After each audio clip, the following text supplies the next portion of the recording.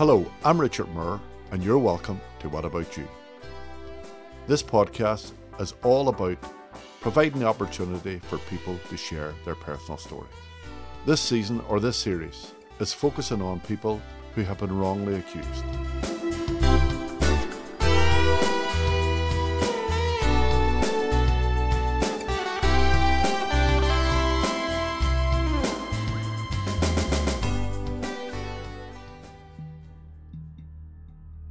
In this podcast, I'm talking to Maureen McKelvey, who was a sub-postmistress in the village of Clanabogan, just outside Omagh, here in Northern Ireland. Maureen, with her husband Ronnie, had 4 children, 2 girls and 2 boys. But sadly, 35 years ago, they lost their young 13-year-old daughter, Amanda, to cancer. In the early 90s, Maureen and Ronnie bought the shop and the post office in the village of Clanabogan. But just about a year and a half after they bought the business, tragedy struck again for Maureen when her husband Ronnie passed away. Despite all of this, Maureen went on to run a very successful business until she became a victim of the now well-known and well-publicised British Post Office scandal.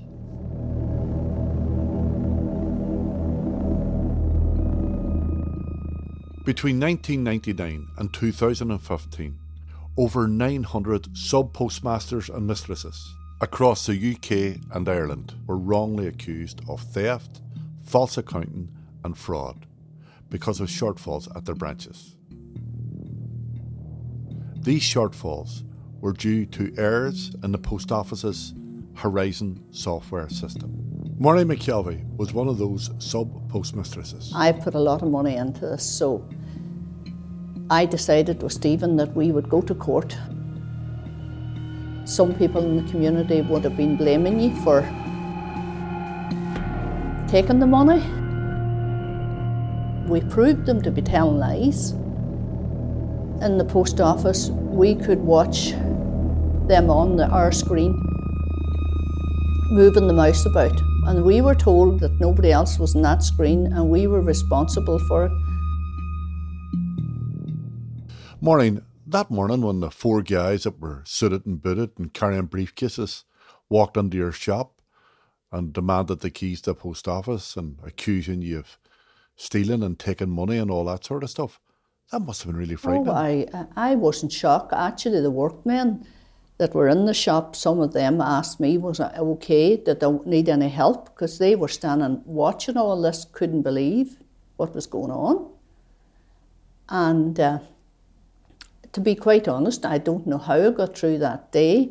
I had to tell all the people that were coming for their pensions, come into the shop, that the post office was closed. I couldn't give them a reason. I just said I didn't know what had happened, but we couldn't operate the post office today. And some of them was very annoyed. Some of them wanted to know why, but I couldn't tell them why. And were they annoyed with you? They were annoyed with me, aye, because they had come. You know, the elderly got a lot of people to lift them and bring them down to do their bit of shopping and to get their pensions. And I couldn't do it for them. And they were annoyed, yes. And some of them was, well, you know, some people in the community then wanted to know what the details was and what I'd done. And then it got, some people in the community would have been blaming you for taking the money, even though I have to say there was a lot of good customers that supported me and told me that, you know, once it would come back, they'd be back again. But I had an awful time now, those days ahead. I can hardly remember them, to be honest. And then I had a rupture in my thyroid gland on the side of my neck. Mm-hmm. And a lump came up on my neck, so I was worried then. So I had to go then and get it operated on. And my thyroid had ruptured, the doctor told me, so I had to have it removed. It was a complete mess. So when you went home that day, obviously, did you talk to anybody? Did you phone anywhere? Was there any place to go for you? Well, that day then after they left, I rang my solicitor And I got a great solicitor, wee fella Stephen, came to me, and he tried to speak to the post office in Omagh. He went in with me to see what was wrong, and they still couldn't give us an answer, but we were waiting on head post office to come back to us with some sort of an answer, and they didn't really. They just maintained that what they put through to the Omagh post office was that there was money taken and that I needed to pay it back or I'd be going to court. Well, I sat and thought about this for a long time, and I thought, well, you know what? I've took no money. In fact, they owe me money. I've put a lot of money into this, so I decided with Stephen that we would go to court, and whatever bits of evidence and stuff I could gather together, I would go to court with them. Have you calculated what sort of amount of money that you put in your shop over those years? I would have put in thousands too. So you put thousands into the business. Mm-hmm. They come and they close you down without any warning, even though you've been talking to them on the helpline and trying to get the issue sorted out. Yeah. Despite all your best efforts. That's right.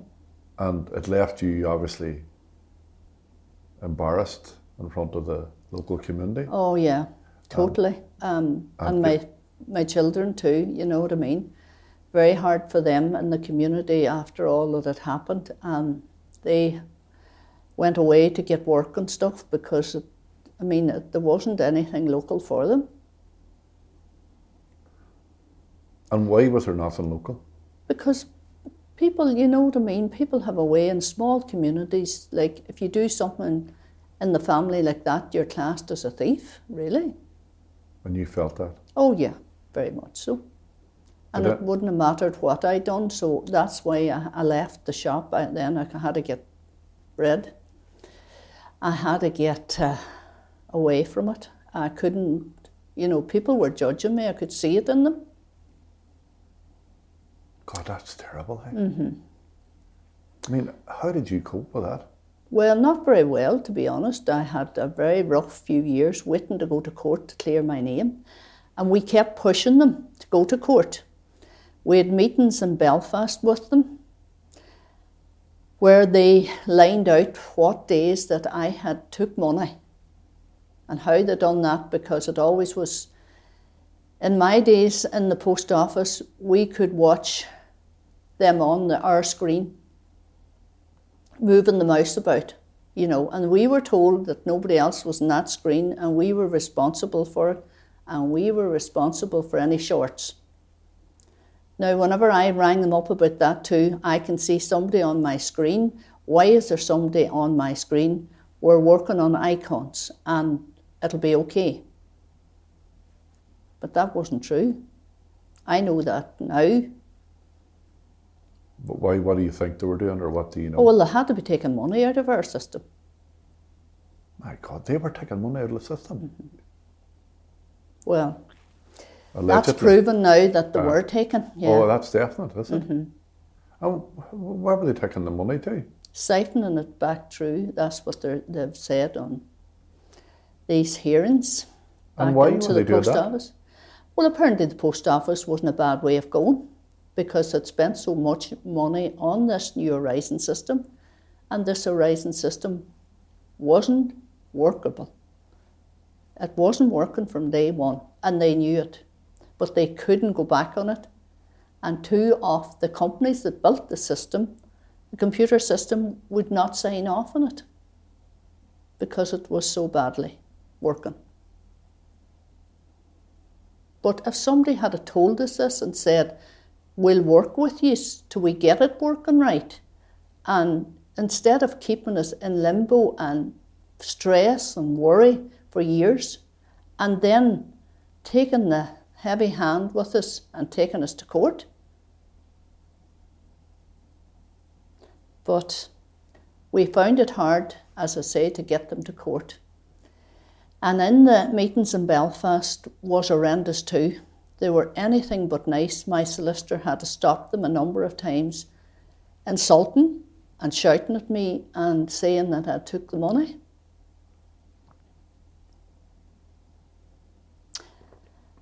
And eventually we did get to court in Dungannon Court. And when was that?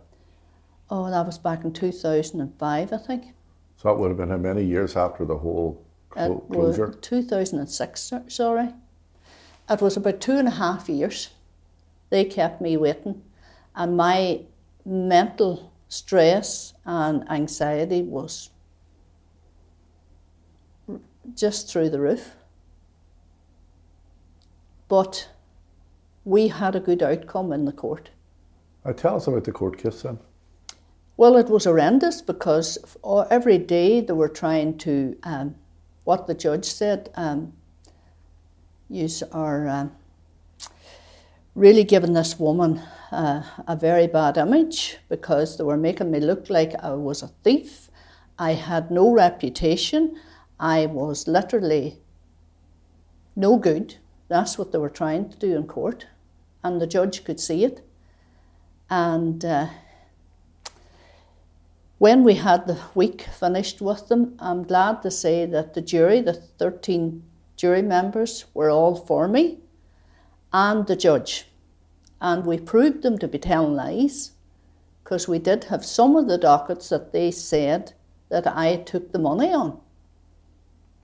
And in one of those days, I hadn't even done the post office because it was the manager in Oma that had done the post office, and he was doing a balance in the post office because the money had been short all along. So one of the days they were accusing you of taking money, you weren't even in the post office? No.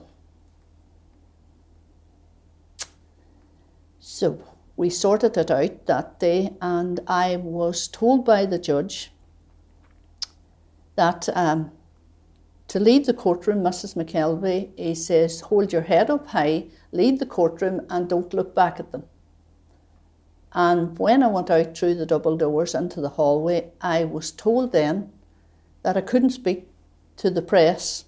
Some of them was there. That I was still under contract with the post office and I was told to go to my car. Who told you that? 2 guys standing outside. And who were these guys? I don't know. You don't know?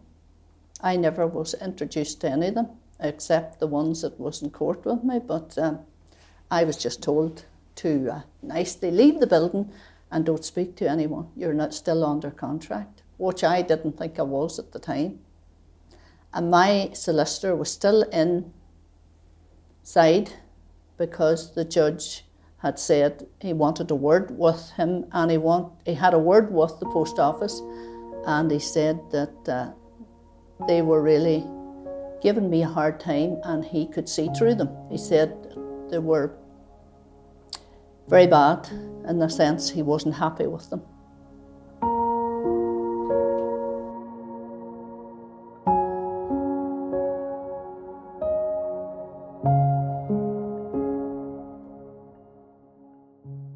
And had you any fear going to court? I know you knew you were innocent. Yeah. Yeah, I had a fear that they kept telling me that I was looking at 10 years when I went to Belfast to them.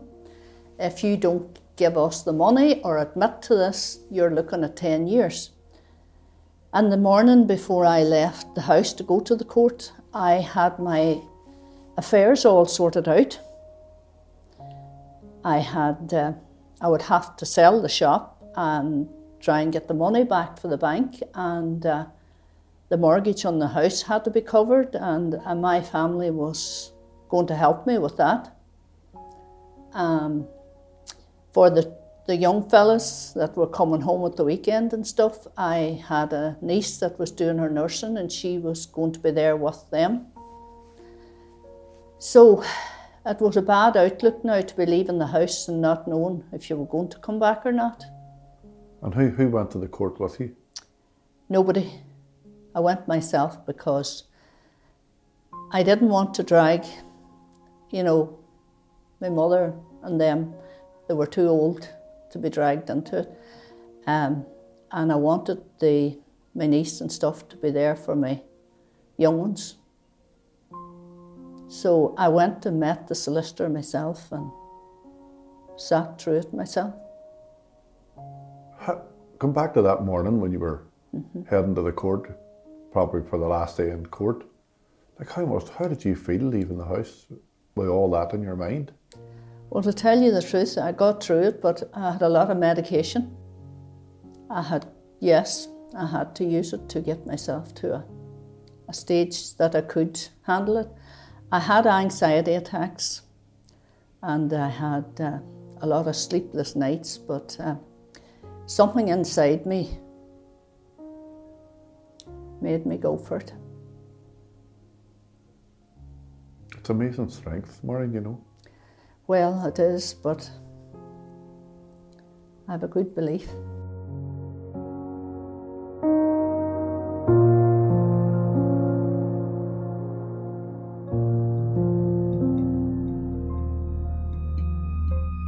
Coming up in the next episode. All of the losses I had with my daughter and husband, it really opened that up on me too. And I didn't think I could take much more. I thought, you know, we were in a good country where you were innocent to prove guilty, but they had me guilty from day one. I would just ask them, have they got a conscience? Did they ever think about what they did do?